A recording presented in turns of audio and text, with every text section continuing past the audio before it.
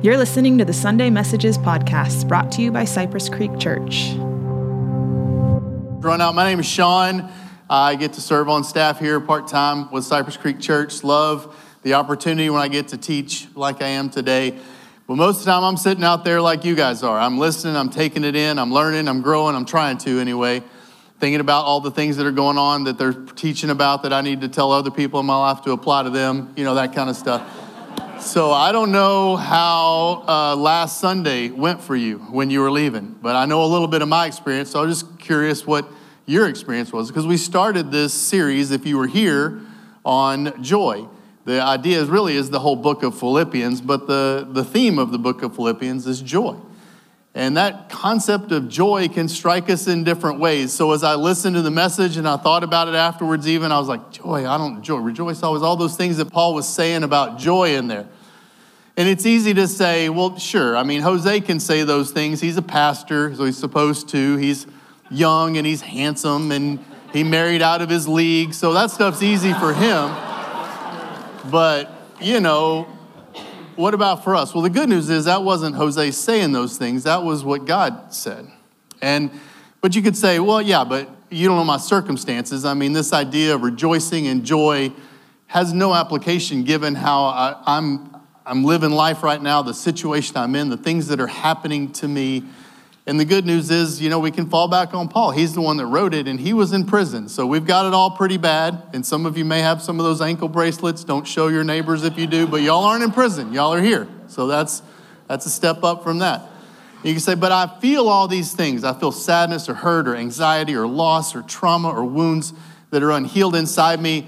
And this idea of joy is just in conflict with that. And that's okay, because we learned also last week that, there's a lot of places in the Bible, the Old Testament, where they're talking about all their wounds and hurts pretty openly, and at the same time saying, but we need to figure out how to rejoice in the midst of that. So it's a little conflictual for me. I'm just telling you the truth. When I left, I'm a psychologist by nature, so what I do, is I counsel people, and they come to me.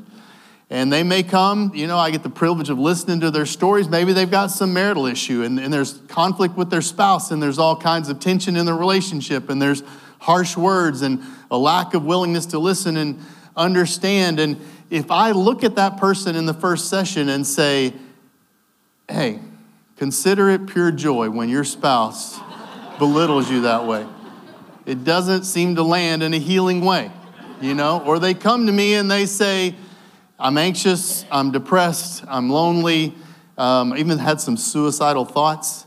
And I say something like, hey, the joy of the Lord is your strength. That's not going to be enough in those situations. Maybe they've suffered a loss. Maybe it's a widow who's lost somebody that they loved and loved for a long period of time. And to say, rejoice. I say it again, rejoice to that widow just doesn't really land in a good spot.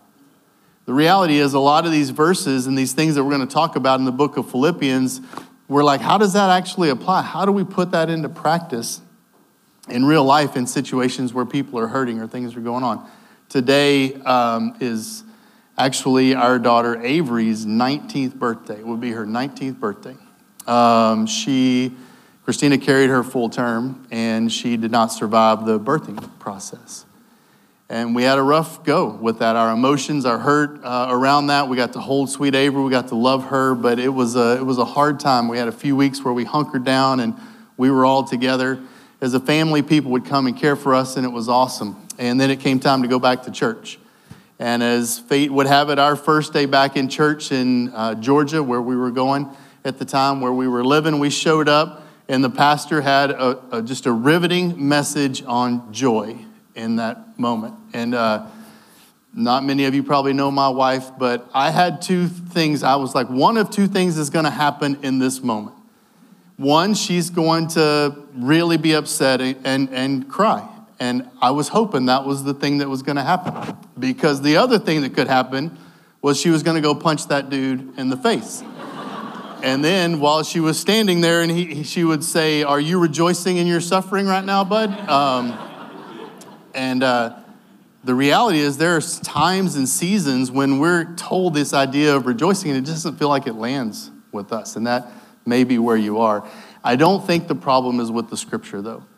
I don't think the problem is with God's word. I think the issue is with our definition of joy. So that's what I really want to unpack for you today as we look at the second half of chapter 1 of Philippians, is I want to camp back out on something that Jose said last week. He said joy. Well, before I tell you, you might remember, but before I say that, what comes to mind for you? I want you to just get that preconceived notion out there in the open. So take it from unconscious to conscious. When I say joy, what's the first thing that pops into your mind? Like, well, how would you define joy, or what seems to represent joy when you think about that word? And I've talked to a lot of people this week, and it generally falls into one of two categories. The analytical folks, the mental folks, they think of joy as this mindset of blind optimism, like ignoring everything else that's going on in the world and just being blindly optimistic. Now, optimism, there is a continuum of that, right? And on one end, if we gave ourselves a score of a 1, it would be totally pessimistic about everything. A 2 on that scale would be, a realistic pessimist, right? We kind of understand there is some reality, but it's going to turn out negative. We know it is. And then there's the 3s. You guys are the realist, right? You're not having any thought, emotion, negative or positive. You're just going to actually clearly evaluate what's going on. Realist, that's a 3. 4s are realistic optimists, right? It's like, all right, I know there's a reality, but I'm going to hope for the best in this case. And then 5s are just the optimists, like I'm going to find the best in this. It's going to be great. It's going to turn out great. And then off the scale, 6 or 7 is this blind optimist that doesn't even think about reality at all. And just that's what we kind of think joy is, right? This person that's naively going through life. Now, as I think about the scale, it's probably worth it since I just threw it out there. Rate yourself 1 to 5. Where would you say you fall? From pessimism to realism at 3, and over here at 5 is optimism. Where would you fall? 1, 2, 3, 4, or 5? I really want you to answer because I don't want to be up here just talking about myself. I want y'all to participate. So when I say 1, 2, 3, hold up the number that you represent. 1, 2, 3, 4, or 5. We're not going to say any 7. So ready? 1, 2, 3. Hold it up. What do we got? All right. It's good. It's just good to know where you fall in that continuum. All right. Blind optimism is not what Paul is talking about in Philippians when he's talking about joy. The other thing that a lot of people answered as I talked to them was that they thought joy, they thought of a person usually, or somebody in their life. And that person was like the biggest cheerleader in the world, right? It was like this enthusiastic, exuberant, excessive happiness. Like that's what they thought joy was. Like they could tell me the name of a person, I'd say describe them, and those were the words they would use. And that's a great trait to have. We need cheerleaders and encouragers in our life, but that's not what Paul's talking about when he talks about joy either. See, I think our problem with interpreting these verses is we think joy means those things that our culture tells us they are. Blind optimism and exuberant happiness all the time. And what Jose told us last week, and I think the scriptures bear out, is really that we need to think of joy differently. Joy is actually sustained hope and gratitude. And if you think of it that way, it changes the way we're going to interpret the things we go through in the book of Philippians. Joy is sustained hope and gratitude. I think there's plenty of scripture to back that up. There's a few verses on the screen up there from Romans. Be joyful in hope. That's where the joy comes from. It's through hope that we are able to be joyful, patient in affliction, faithful in prayer. Romans 5:2 says, through Jesus, we have also obtained access by faith into this grace in which we stand, and we rejoice in hope of the glory of God. Again, we rejoice in hope. Joy and rejoicing is this sustained hope and gratitude. Gratitude, it talks a lot about gratitude as well. A couple of verses on that, or a verse and actually a quote. Rejoice always, pray continually, give thanks in all circumstances, for this is God's will for you in Christ Jesus. See the rejoice and the thankfulness tied there. It is not joy that makes us grateful. It's gratitude that makes us joyful. So I'm trying to redefine joy because I want you to. So if you do it, if you buy into what I'm saying, you would actually replace, like even in that Thessalonians verse, instead of rejoice always, you would say sustain hope and gratitude always. Is that a little easier to swallow? Would that be easier to drive out of the parking lot later and say, you know what? I don't know how to be exuberantly happy all the time and blindly optimistic. but I think I probably could work hard at sustaining hope and gratitude as much as I could. I think that's what Paul's getting at. So we're going to unpack those thoughts a little bit in the message today. So Philippians 1, we got all the way through the first half of verse 18. So we're going to pick up there. And Paul says this. Again, he's in prison. He's writing to the folks in Philippi, and he says this, yes, and I will continue to rejoice. Again, this is important for us to get our mind around, because I think we lose people out there. We lose people in the culture who don't know Jesus when we misapply joy and misapply these truths in Scripture, right? So, yes, and I will continue to, this guy's in prison, and he said, I'm going to continue to rejoice. I think what he's saying is, yes, I will continue to sustain hope and gratitude in the midst of being imprisoned. It says, for I know that through your prayers and God's provision of the Spirit of Jesus Christ, what has happened to me will turn out for my deliverance. He says there's a couple of things that are going to help me sustain this hope and gratitude. One is that if joy's communal, I'm going to need people your prayers are coming around me. Other people infusing hope in me help my joy. And the second thing he says is the power of the Holy Spirit inside me. I rely on the Lord to help maintain that hope in the midst of this difficult circumstance and gratitude. And he uses the word deliverance there. The Greek word for deliverance actually has a couple of meanings. One could just mean he believes he's going to be delivered from prison. He believes he's going to be set free from prison. Another interpretation of the same word could mean that he believes eventually he's going to be set free from the world through salvation and spend eternity with Jesus. Both of those definitions have significant meaning in the verse, especially as you read on. I eagerly expect and hope that I will in no way be ashamed, but will have sufficient courage so that now, as always, Christ will be exalted in my body, whether by life or by death. For to me, to live is Christ and to die is gain. Maybe you've heard that phrase before. For me, to live is Christ and to die is gain. Maybe you've seen it on a bumper sticker or something like that. Now you know where it is in context. Paul is saying that if I die in this prison, man, that's going to be amazing. That's a gain, because I'm going to be free to spend eternity with my Savior. However, if I live, I'm going to live with Christ fully alive in my life, and I'm going to share him with everybody I can, and I'm going to share his word and his truth and his joy and his peace with anybody that I come across. It's a win-win for Paul. It's like, I don't know how this is going to turn out, but either way, I know that to live is Christ and to die is gain. It goes on to say in verses 22, if I am to go on living in the body, this will mean fruitful labor for me. Yet what shall I choose? I do not know. If I'm to go on living, this will mean fruitful labor for me. So he's at this fork in the road. I don't know if God's going to bring me home to heaven or if I'm going to stay here. But if I stay here, it will mean fruitful labor for me. Now, this is a good point to pause. I have people in my life who show up sometimes and the things are terrible, and they are. By earthly standards, they're in an incredibly difficult circumstance, and they will say, I just need Jesus to come back. Anybody ever said that? We just need Jesus to come back, right? There's stuff going on in our country. If Jesus can just show up before whatever, the election or the whatever happens, it's going to be better. And Paul's saying, you know what? I don't know when Jesus is going to show up. But he's like, that's not going to be an escape route for me. Because if he chooses not to show, I get other people that say, okay, I don't care. If Jesus isn't going to show up here, then I want him to take me up there where he is. I'm just ready to go be with Jesus. And Paul's saying that's not an out for you. Because if he chooses to leave you here in the difficult circumstance, you're going to have to work your way through it to the point that you can have fruitful labor. You can continue to represent him. So Paul's in that spot, and he actually says in the next verse, I am torn between the two. They both sound like good options to him. Stay here, hang out with the people I care about, and continue to invest in them, or go be with Jesus. They're great options either way. He said, I desire to depart and be with Christ, which is better by far, but it is more necessary for you that I remain in the body. Convinced of this, I know that I will remain and I will continue with all of you for your progress and joy in the faith, so that through my being with you again, your boasting in Christ Jesus will abound on account of me.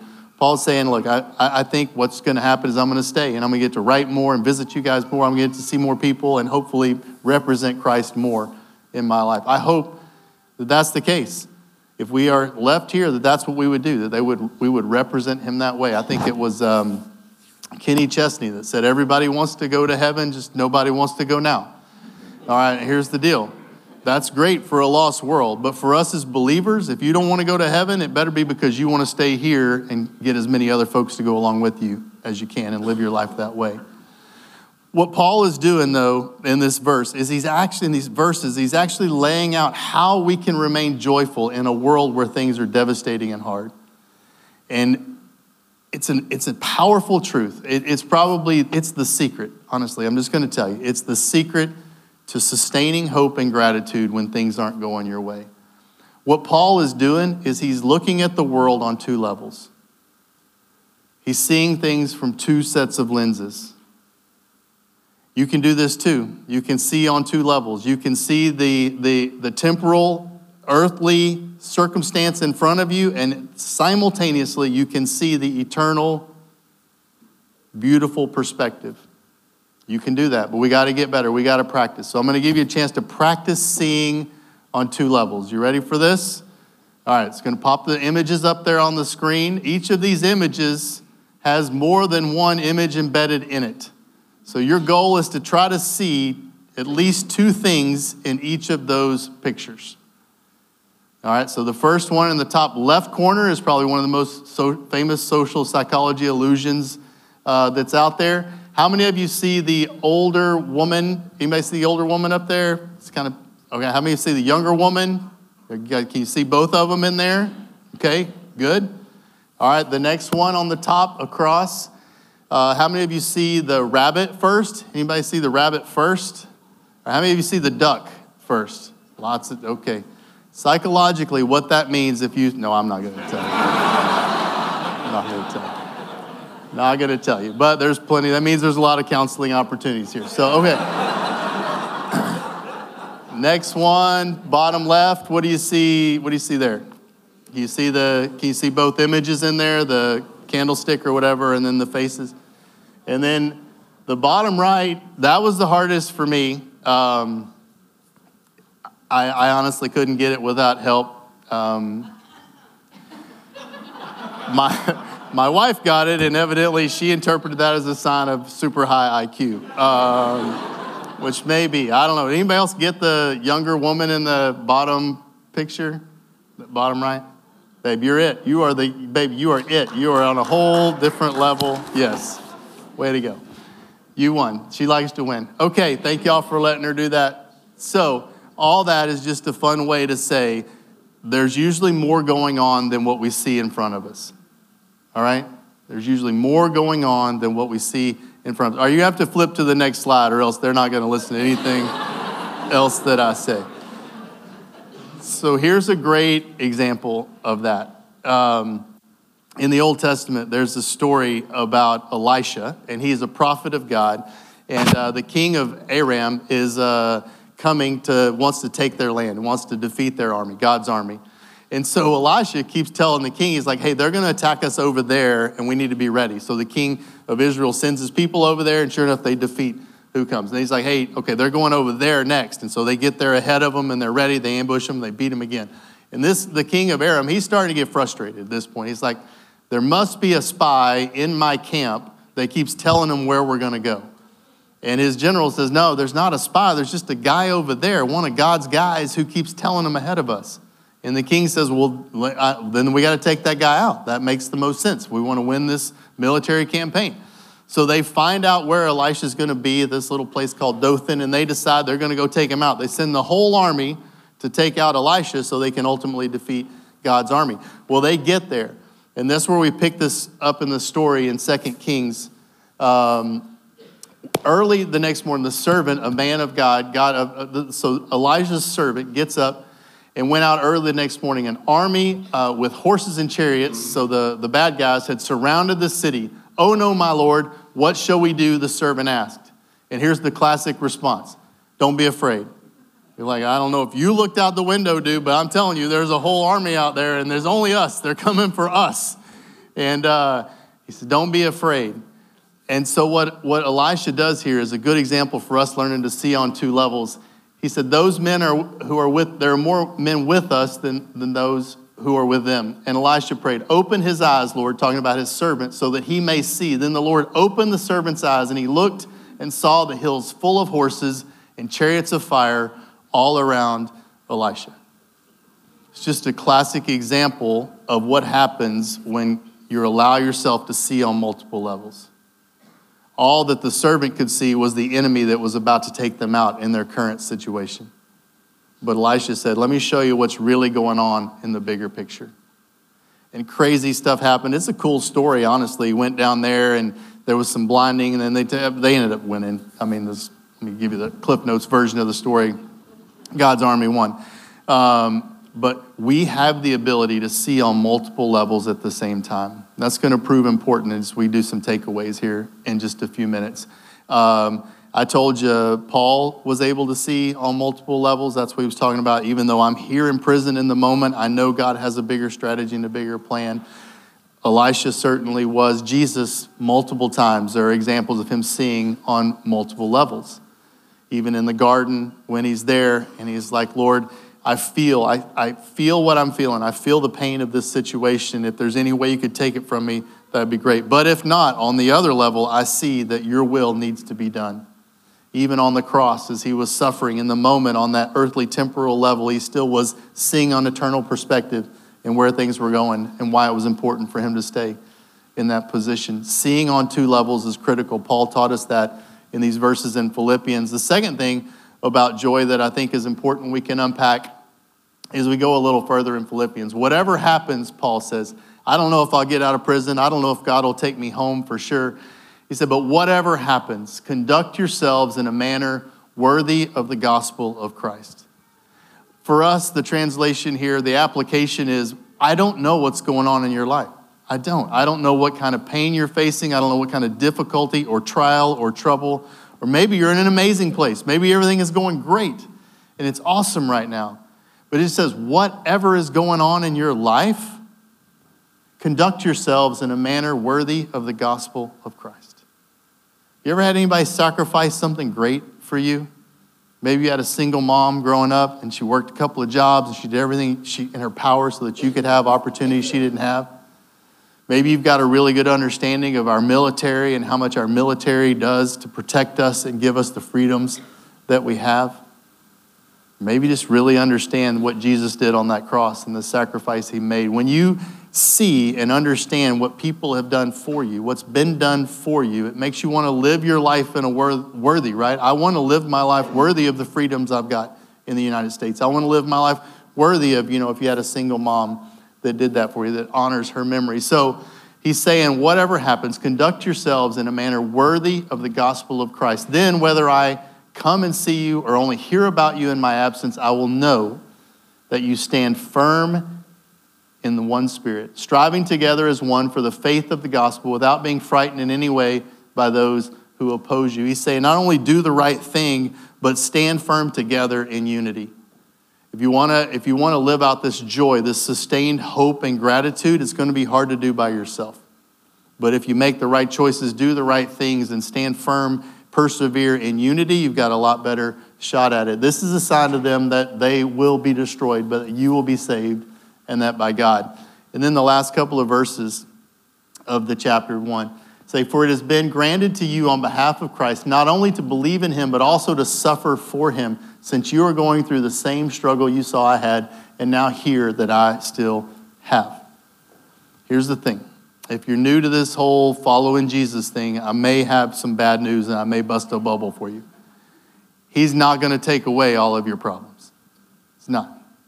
Matter of fact, he says the opposite. He says, in this world, you will have trouble. We will actually share in his suffering. We will go through hard things because we live in a fallen world and this place is not our home.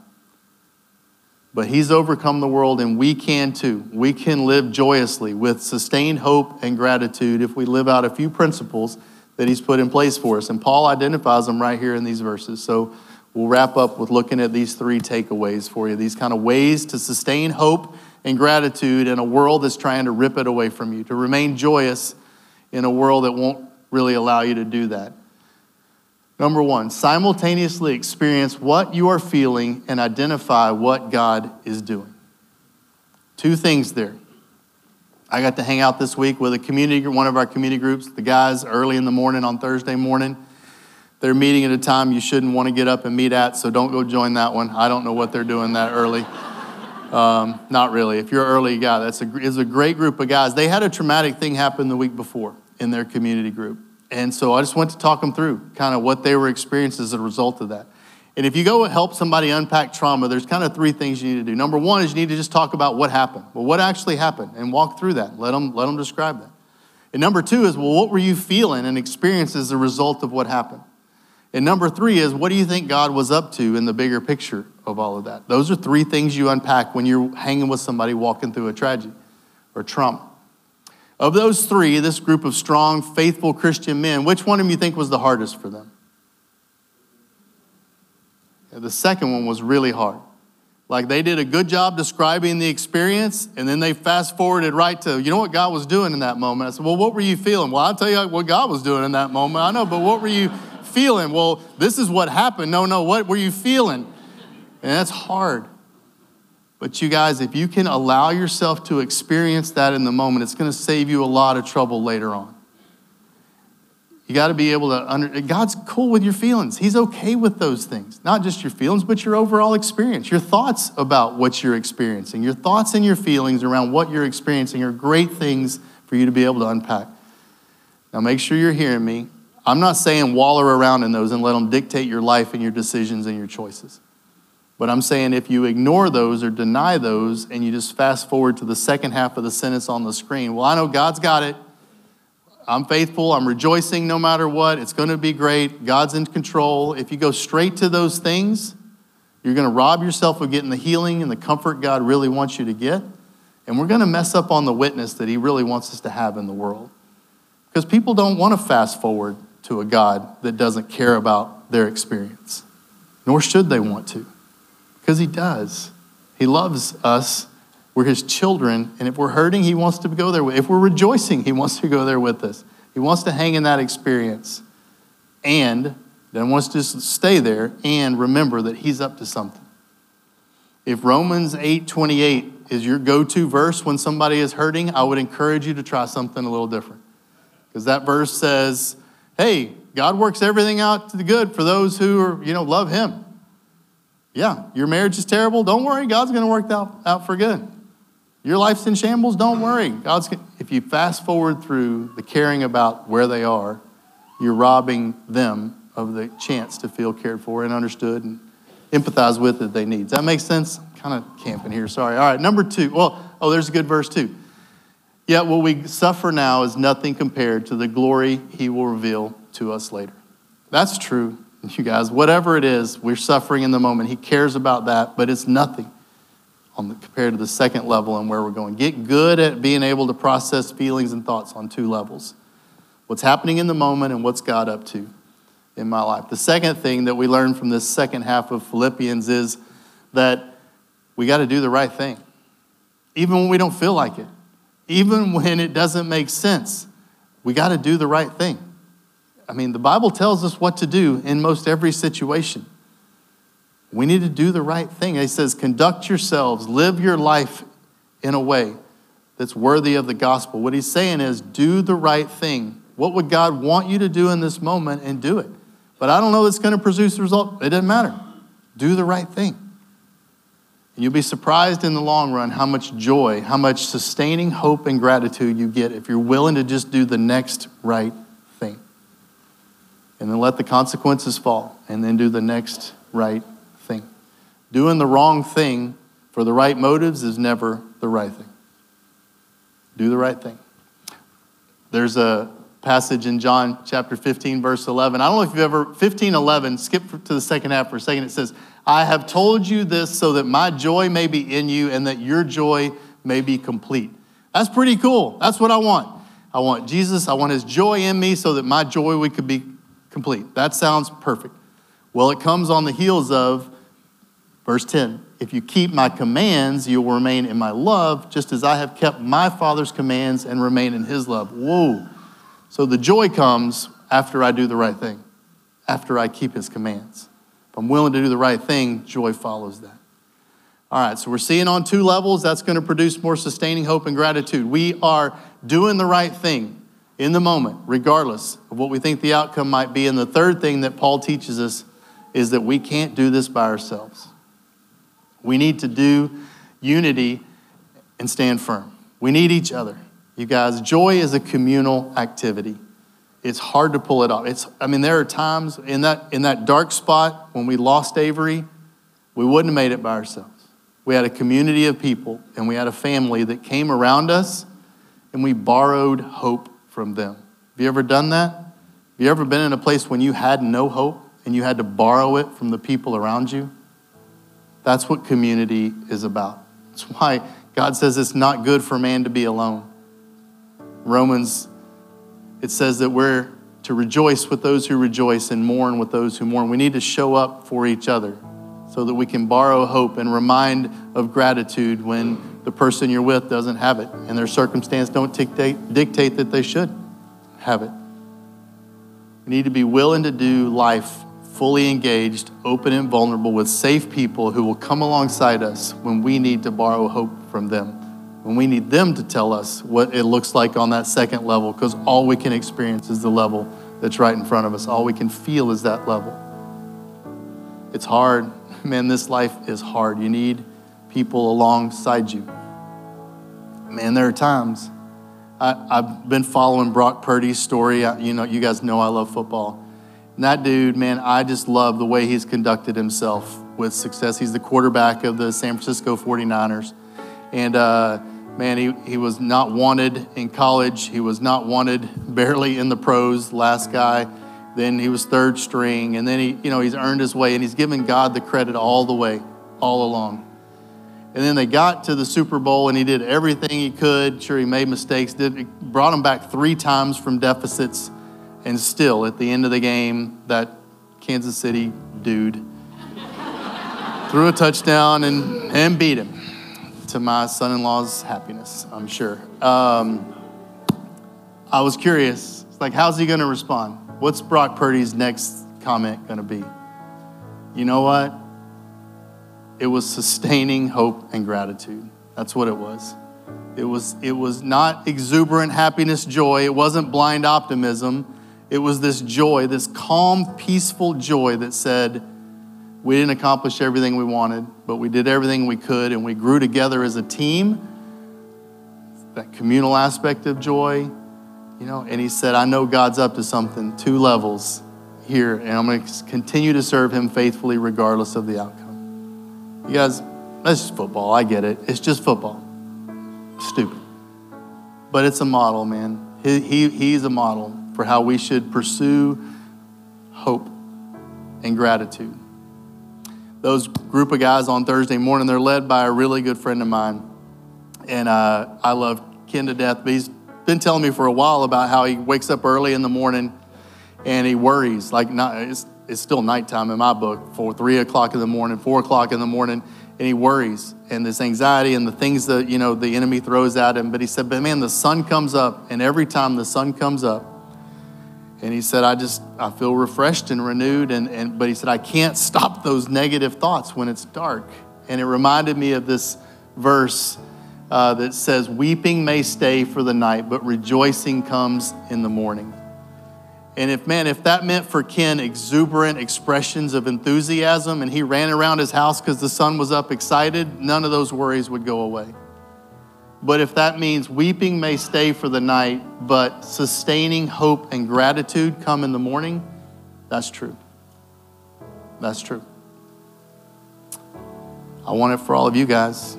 I want you to experience that joy that comes from a relationship with Jesus and walking it out. Let's pray. Thank you. Just thank you, Lord, that when we get confused, it's usually us. It's not your word. Your word is not confusing. It is alive, it is active, it is applicable in our life even today. And in the deepest, darkest moments, we can remain joyful because joy is about hope and gratitude. And Lord, in the most exciting, incredible times, we can be joyful because it's about hope and gratitude. So for those here, Lord, that know you as Savior, I pray we would exude more of your joy to those around us. And for anybody who doesn't yet know you, I pray they would be curious. I pray they would pursue you. I pray they would ask somebody here on staff a question about what it looks like to really allow you to be Lord of their life and Savior of their soul. Thank you, Lord, for loving us. I pray all this in Jesus' name. Amen. Thanks for listening to the Sunday Messages podcast. You can dive deeper into the messages weekly by subscribing to the Conversations podcast, where we dig into the previous Sunday's message, unpacking how we can apply it further in our daily lives. See you again next week.